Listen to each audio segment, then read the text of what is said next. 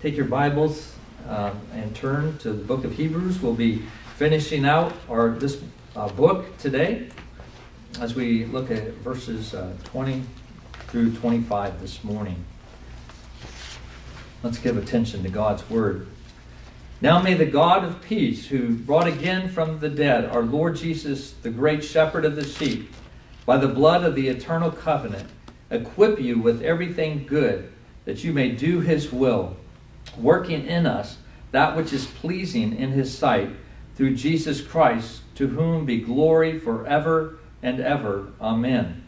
I appeal to you, brothers, bear with my word of exhortation, for I have written to you briefly. You should know that our brother Timothy has been released, with whom I shall see you if he comes soon.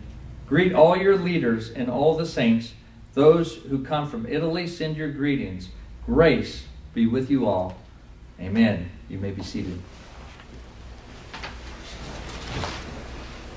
Let's pray. Oh Lord, we thank you so much for your word. God, we can turn anywhere in your word, and you speak to us. And we thank you that your word is so relevant to our lives.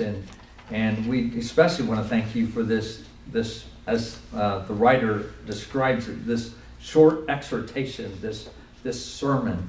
Lord, I pray that we would take this to heart, and that God, even though we're coming to the end of this book, that its message would continue to live in our hearts and our lives, where we constantly are asking ourselves, is Jesus supreme? Is he ultimate? Is he the greatest? And God, it's so easy for us to have our hearts turn towards idols and things that dishonor you. But I pray, Lord, that you would work through your word this morning to encourage us as your people to look to you, O God, for strength as we seek to walk in your ways. We thank you and pray these things in your name. Amen. Well, we are coming to the end we have come to the end of Hebrews, and you can see in verses 22 through 25 that there are a number of personal exhortations and things that we've talked about some, but also the relationship with the author with Timothy and the greetings with the leaders. But this morning I really want us to focus upon verses 20 and 21 in what is the benediction of this letter. Unfortunately, to modern readers, a benediction sounds something like wishing somebody well. You know, it's almost like you come to the end of a letter and you say best wishes, and then you sign your name. But that's not at all what a benediction is. A benediction actually comes from the Latin meaning good word. And really what it is it is a blessing. It is a proclamation, a promise, a blessing, a gift to us from God. And you can take that promise and that proclamation and you can rest in those truths.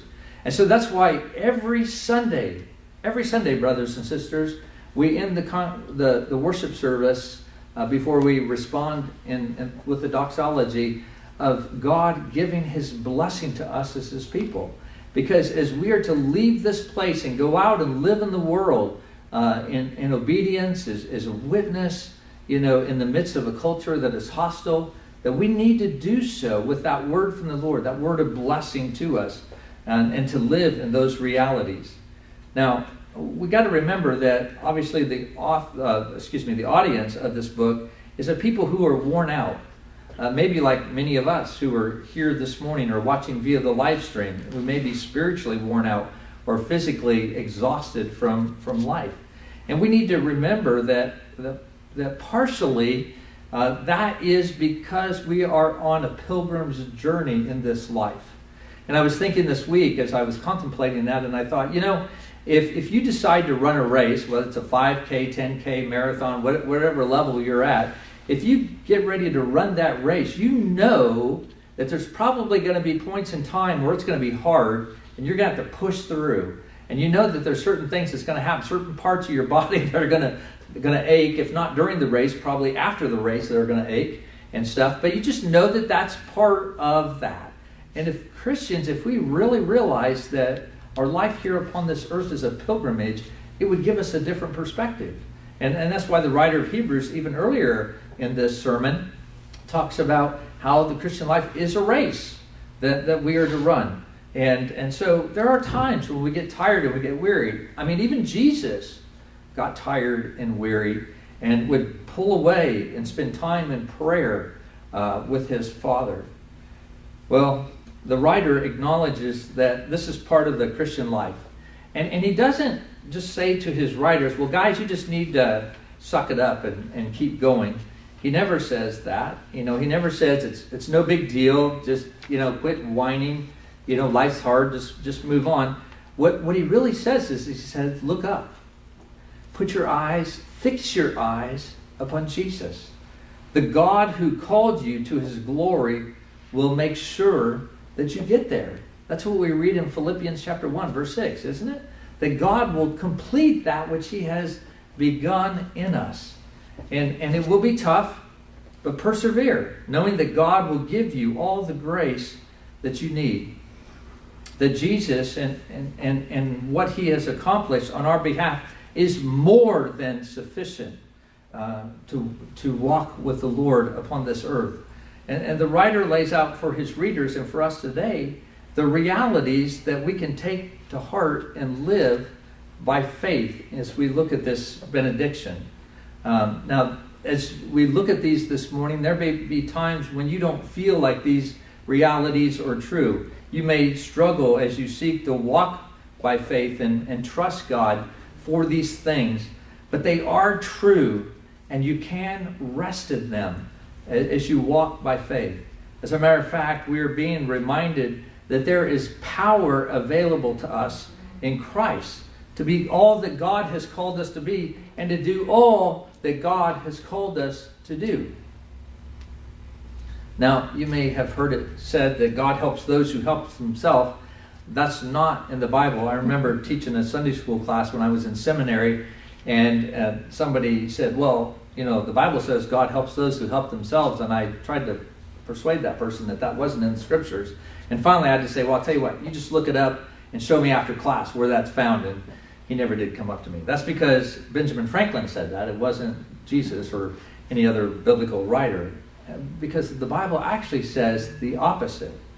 I think as Christians we can fall into that trap of thinking that God helps those who help themselves, and we oftentimes seek to try to deal with the problems of our lives in our own strength, but really God tells us that we are not able to help ourselves.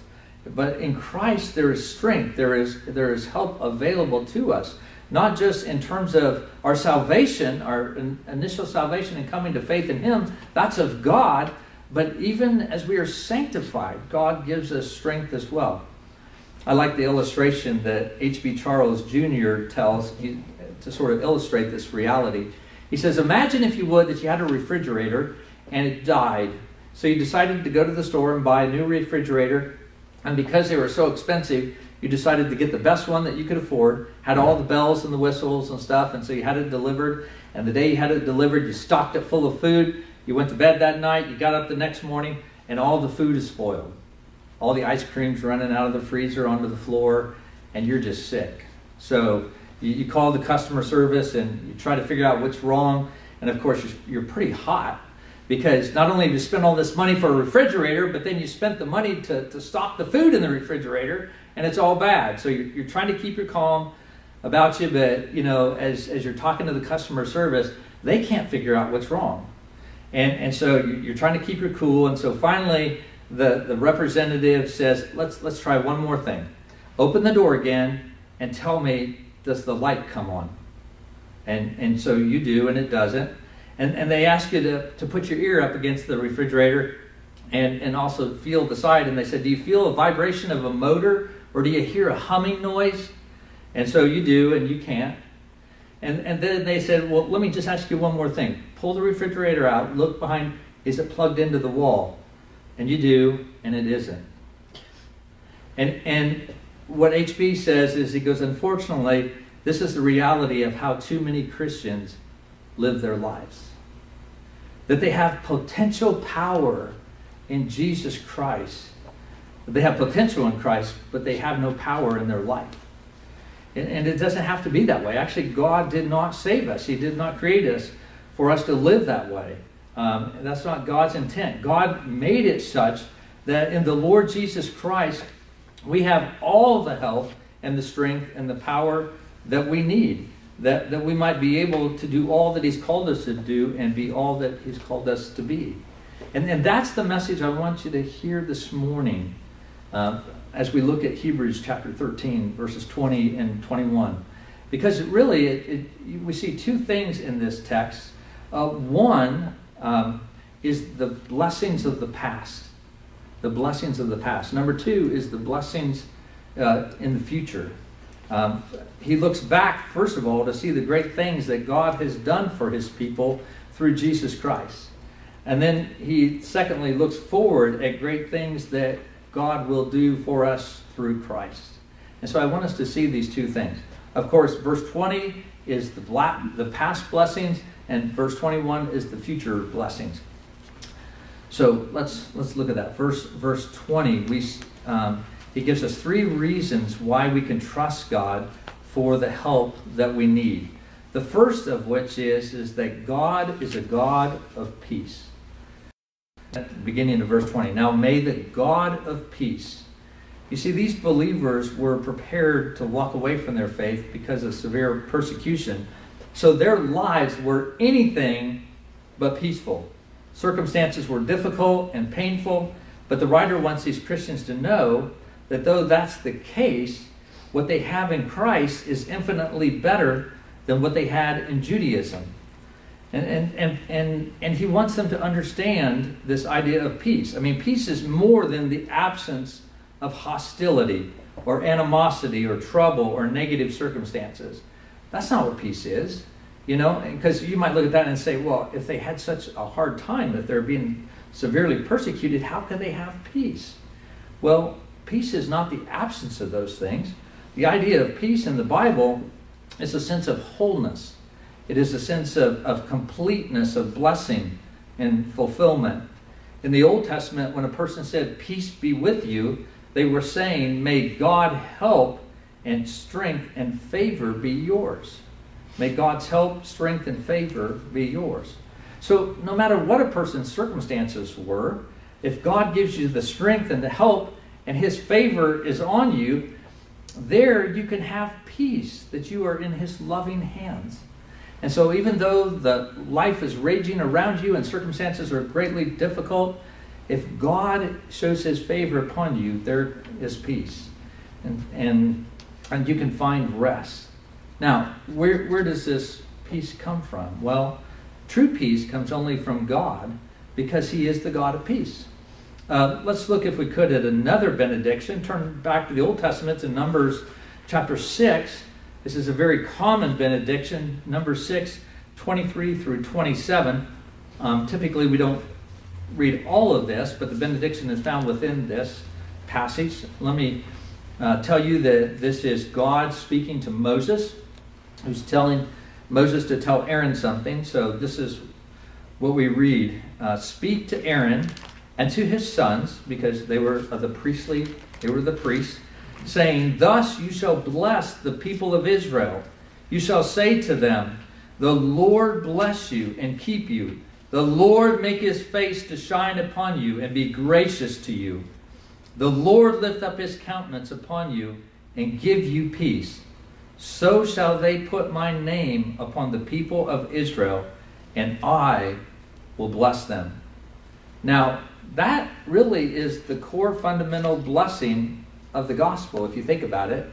That God's face would shine upon us. That God would be gracious to us. That God would give us peace. Because we've heard this so much, though, we're not shocked by this news, that God would look at us in this way. I think sometimes we can even, maybe not consciously, but we can think, well, of course God should smile upon me. God should give me His peace. And we've forgotten that once, because our identity was with Adam, we were born in sin. And we were guilty before God, not only because we were in Adam, but also because of our own sin as well. And And that sin, both in Adam and our actual sin, separates us from God. And so when people sin, they oftentimes have a sense of guilt that goes along with that. There are those who have hardened their hearts maybe to the degree they don't feel that guilt, but for most they do. And oftentimes when sin or when death comes knocking on a person's door, they know that there's something that's coming, something that they will be accountable to.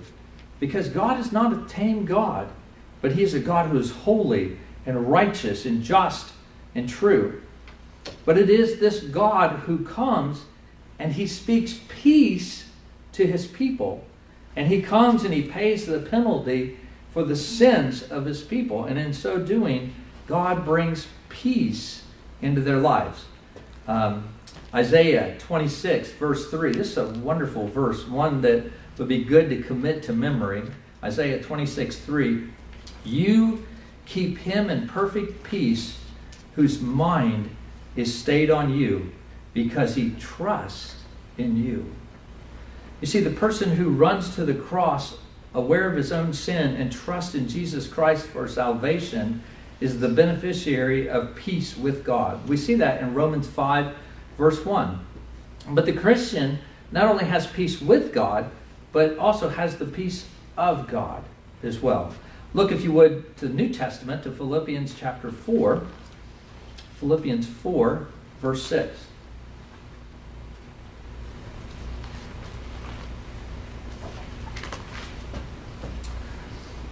Paul writes to the church there, do not be anxious about anything, but in everything by prayer and supplication with thanksgiving, let your requests be made known to God, and the peace of God, which surpasses all understanding, will guard your hearts and your minds in Christ Jesus. You see, it's sort of, Philippians sort of mirrors what Isaiah said in Isaiah 26. Don't be anxious about anything, but in everything, by prayer and supplication, with thanksgiving, let your requests be known to God. It's the same thing Isaiah says. Isaiah says, you keep him in perfect peace, what? Whose mind is stayed upon you. So as we come to the Lord, as we pour out our circumstances before Him, as we are trusting in Him, as Isaiah says, then there is peace. John Blanchard gives this explanation about this passage in Isaiah. He says, the peace of God is being grateful for past mercies, conscious of present mercies, and certain of future mercies. It's grateful for past mercies, conscious of present mercies, and certain of future mercies, because God is the God of peace. And so because of that, we know and we can trust Him. But also because God raised Jesus from the dead. You can trust God to do for you what you can't do for yourself because God raised Jesus from the dead. The letter of Hebrews is about the superiority of Jesus and His exaltation up to heaven, His present intercessory ministry on our behalf. I hope that if you haven't gotten anything else from the book of Hebrews, that you understand that Christ's work is not limited to, I should say, His work on the cross. That is of great significance and importance, but Christ's ministry and His work for His church is so much greater than that, in a sense. That was His ministry in the past, but He has a ministry even today as He is interceding and praying on our behalf. And throughout this letter, the author assumes the resurrection of Christ and how He is now in heaven at the right hand of the Father. But this is the only place where he outright states this reality in verse 20. The author is stating the fact that the Lord is able to help you in your Christian walk, no matter how powerless you feel.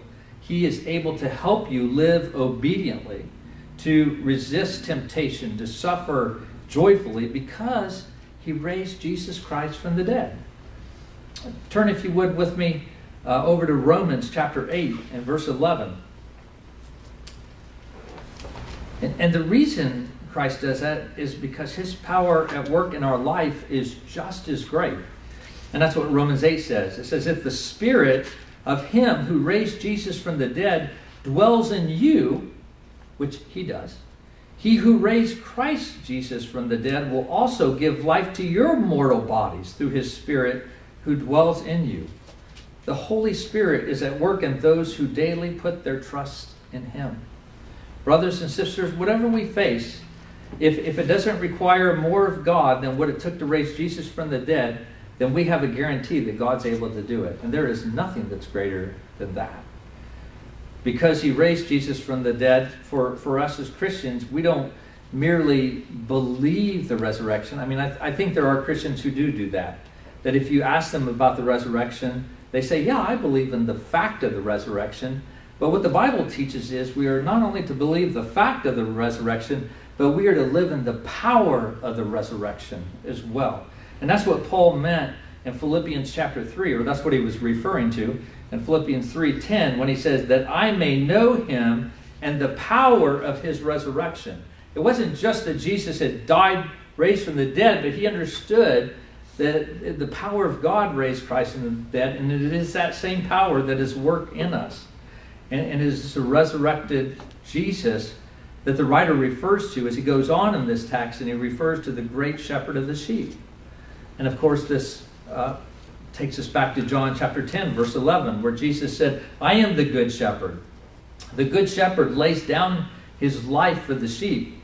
And so if you take John 10 and Hebrews 13, you see that Jesus is that great shepherd who not only laid down his life for his sheep, but his life was raised again from the dead, and he now ministers. And so we can trust that God will give us all that we need in our walk with him.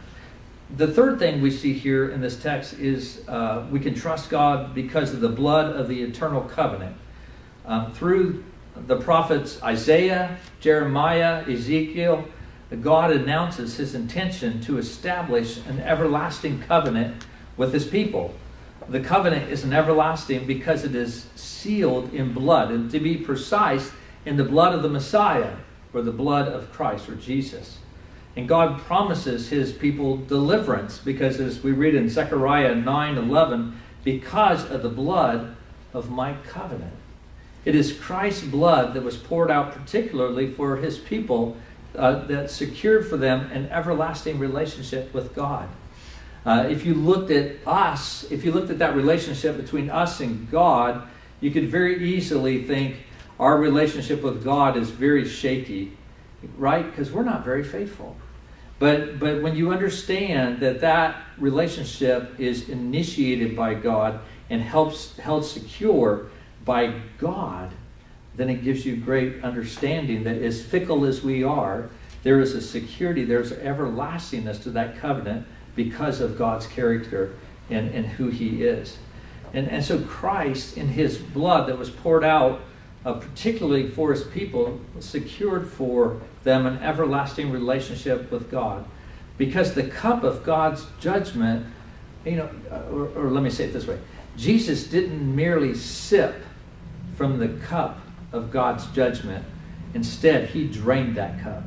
He satisfied the wrath of God completely so that we could be his children. So through Christ's shed blood, the Lord proclaims that he will remember our sins no more. Now, how do we know that God was pleased with Christ's sacrifice on the cross? Well, because of his resurrection. As the text says here, he raised up the Lord Jesus by the blood of the eternal covenant. And that eternal covenant reminds us of John 10, verses 8 through 30. And I'm not going to read the whole thing, but if you skip down towards the end of that passage to verse 27, you get a sense of the security there is in God's in that eternal covenant, where we read, my sheep hear my voice, and I know them, and they follow me. I give them eternal life, and they will never perish, and no one will snatch them out of my hand. My Father, who has given them to me, is greater than all, and no one is able to snatch them out of the Father's hand. I and the Father are one. Is that not amazing news in our lives of fickleness, in our lives of unfaithfulness, in the lives in which we struggle with temptation and with sin, to know that there is that security. And so this benediction assures us of God's past blessing that have present day realities as we trust in Him, that God can do for us what we can't do for ourselves. Once again, if I can refer to H.B. London, actually a lot of the things I'm sharing with you today have come from him, but he puts it this way. He says, God's faithfulness in the past is His resume for the future.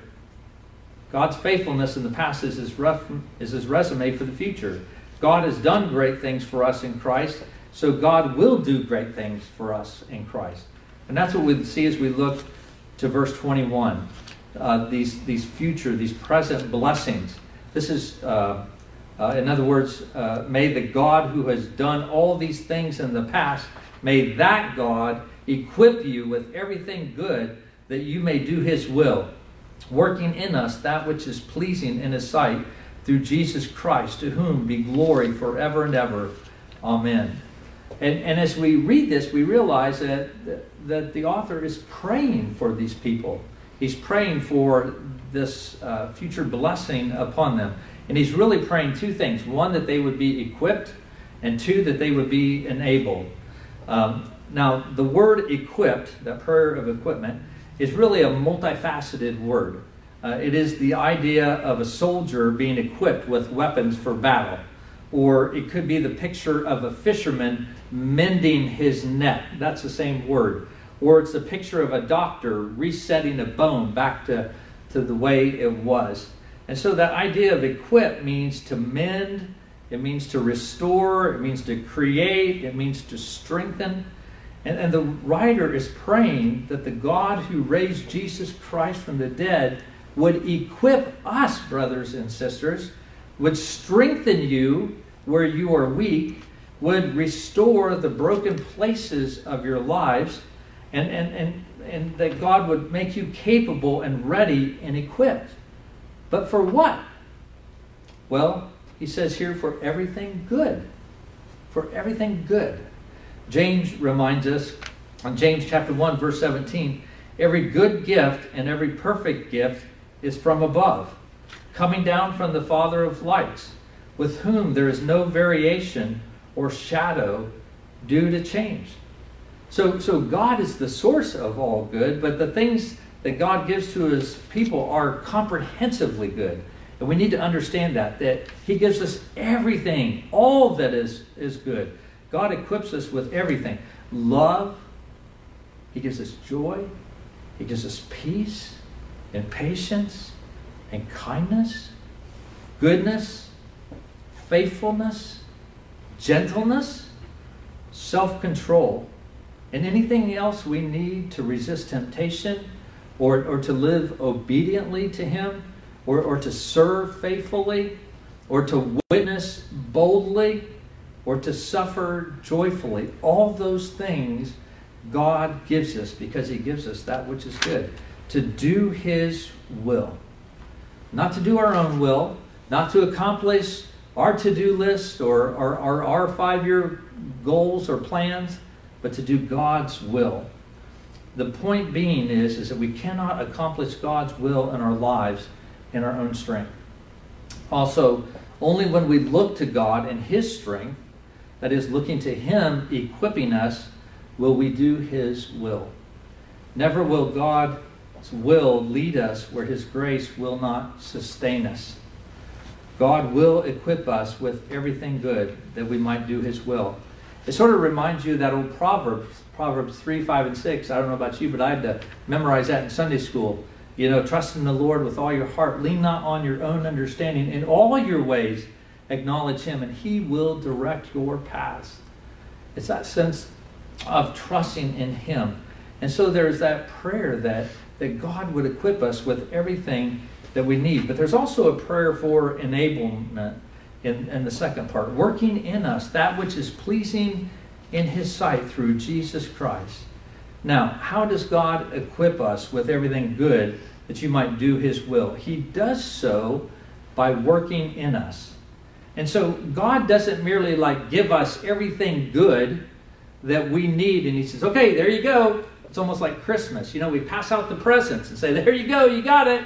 Go enjoy it. God doesn't do that and say, now go do good. Instead, he gives himself to us. He gives himself.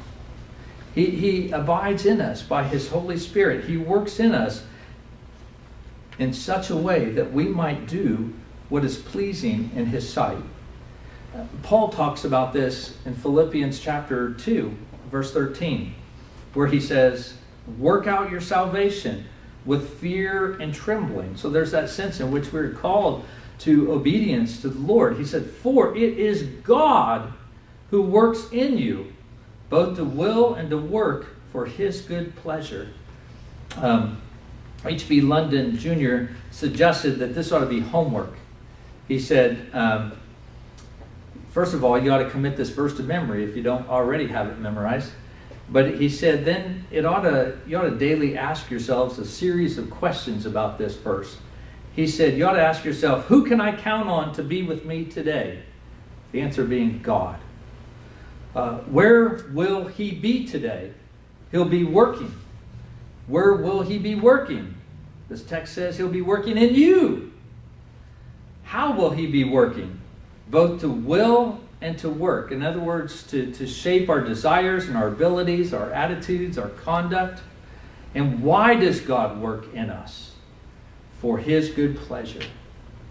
God works in us to will and to work for his good pleasure, but this comes through Jesus Christ.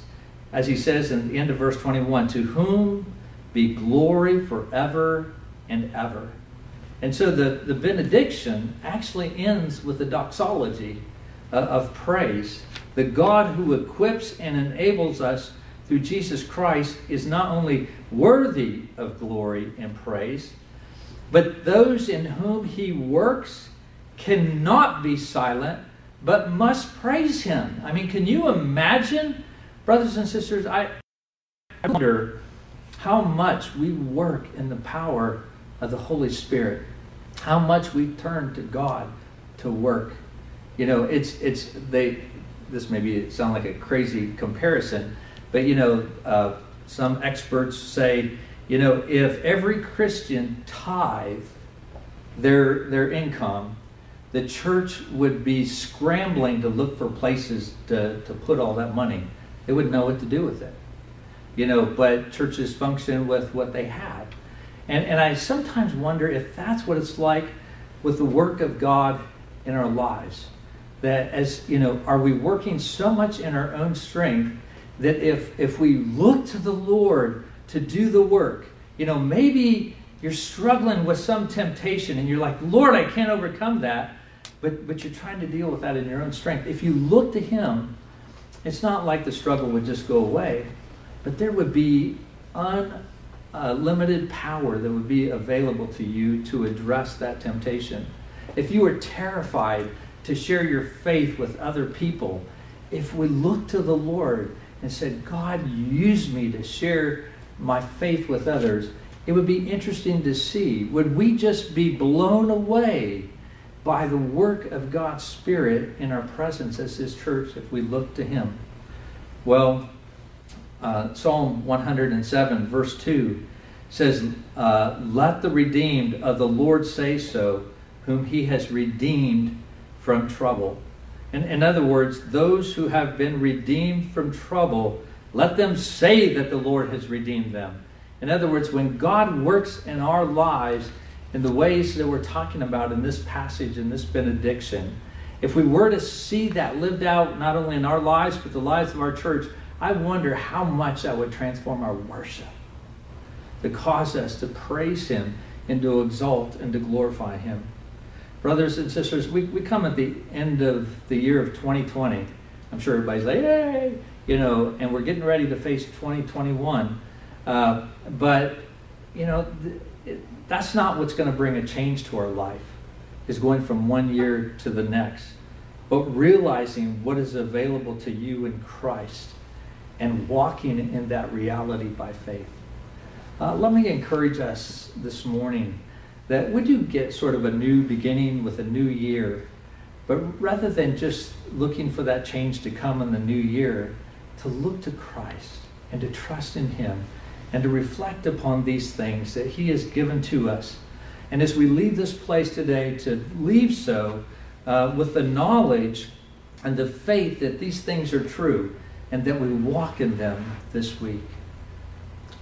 Amen. Let's take a few moments and bow our heads and meditate upon God's word this morning.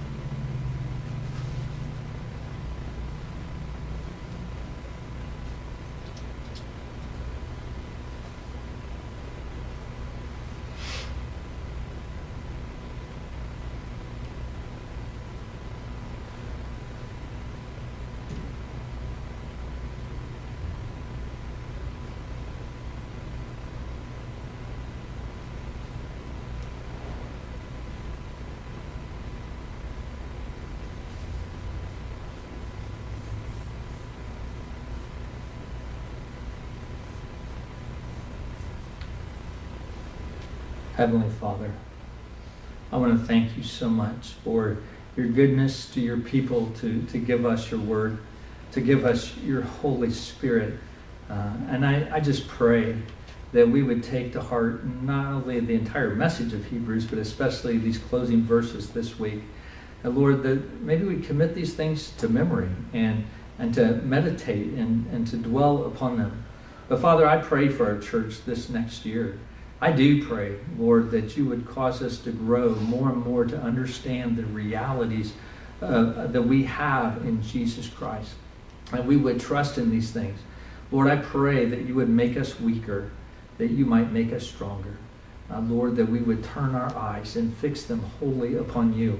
Forgive us, Lord, when we just sort of do church as normal, or we sort of have unrealistic expectations that God, that you could be in the middle of something and there be no change, that there be no one that comes to faith in you where there's no growth. Lord, those things will happen if you are present. And so I pray that we would be people that are expecting to see the fruit of your work in our midst. Father, we just thank you so much for this and pray these things that your name may be glorified and exalted, that we may grow in our worship. We thank you and pray in the name of the Father and the Son and the Holy Spirit. Amen.